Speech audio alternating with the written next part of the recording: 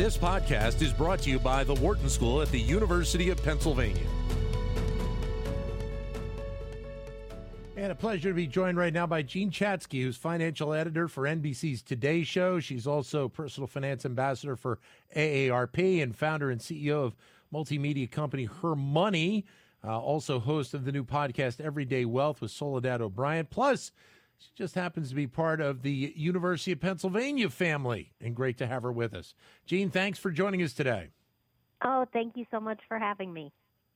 I know you have looked a lot about how finances and women have been impacted, and I wanted to start there and touch on, obviously, the impact of the pandemic on women and their finances over the last couple of years. What have you seen, and maybe more importantly, what are some of the paths to try and alleviate some of the pain that we've seen over the last couple of years? Yeah, it's been incredibly hard on women, as you know.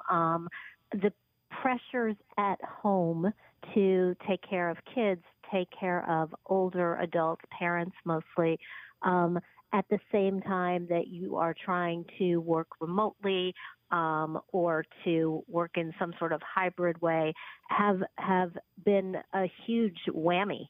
And forced millions of women out of the workforce, many of whom are trying to figure out what their next step is. But it's been a very tough pandemic for that section of the people.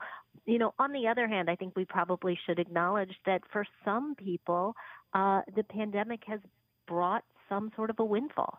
You know, that this has been an opportunity because you're not commuting, you're not potentially eating out as much, you're not traveling as much, to sock away additional savings. And we want to make sure that this year, both our women in the audience of hermoney.com who are looking to get back on their feet, but also those who are looking to maximize that money that they've socked away, financiers.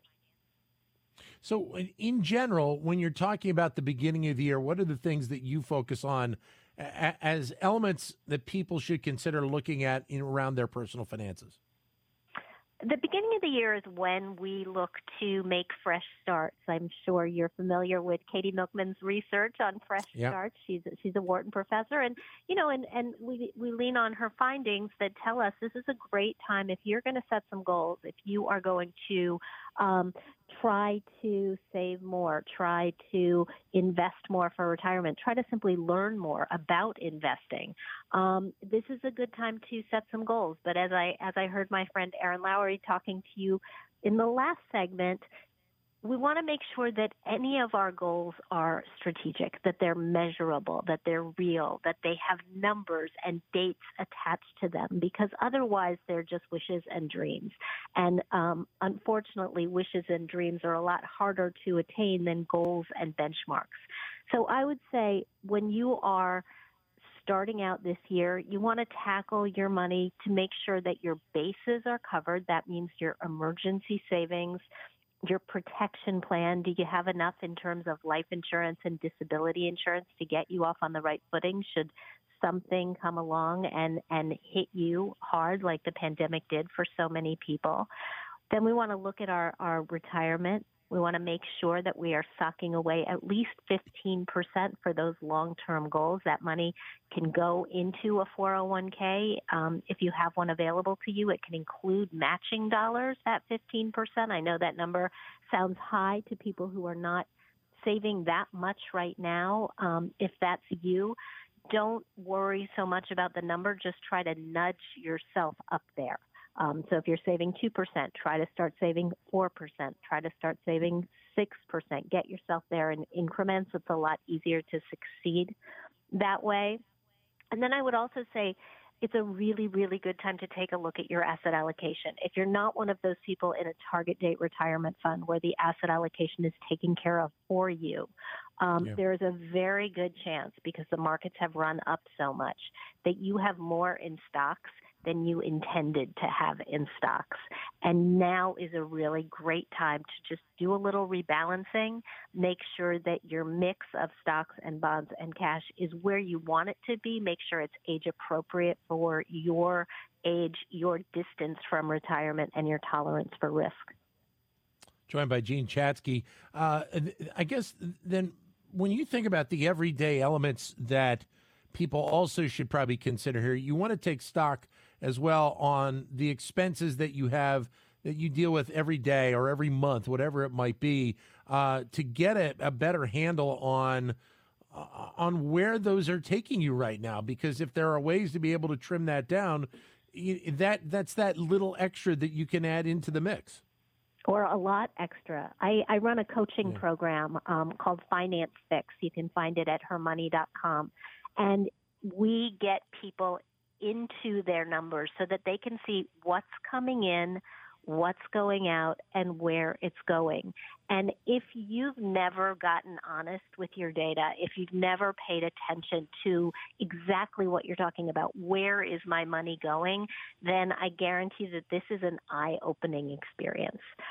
Because you're right, there are so many opportunities to maximize your savings, to say, oh my gosh, I did not realize I was spending so much money on ride shares. You know, if I took public transportation every other time, I would be able to put a couple extra $100 into my savings every single month. That translates into an additional couple $1,000s by the end of the year. That's how we take incremental changes and we make them into real and lasting changes. That's the old Starbucks coffee philosophy, correct?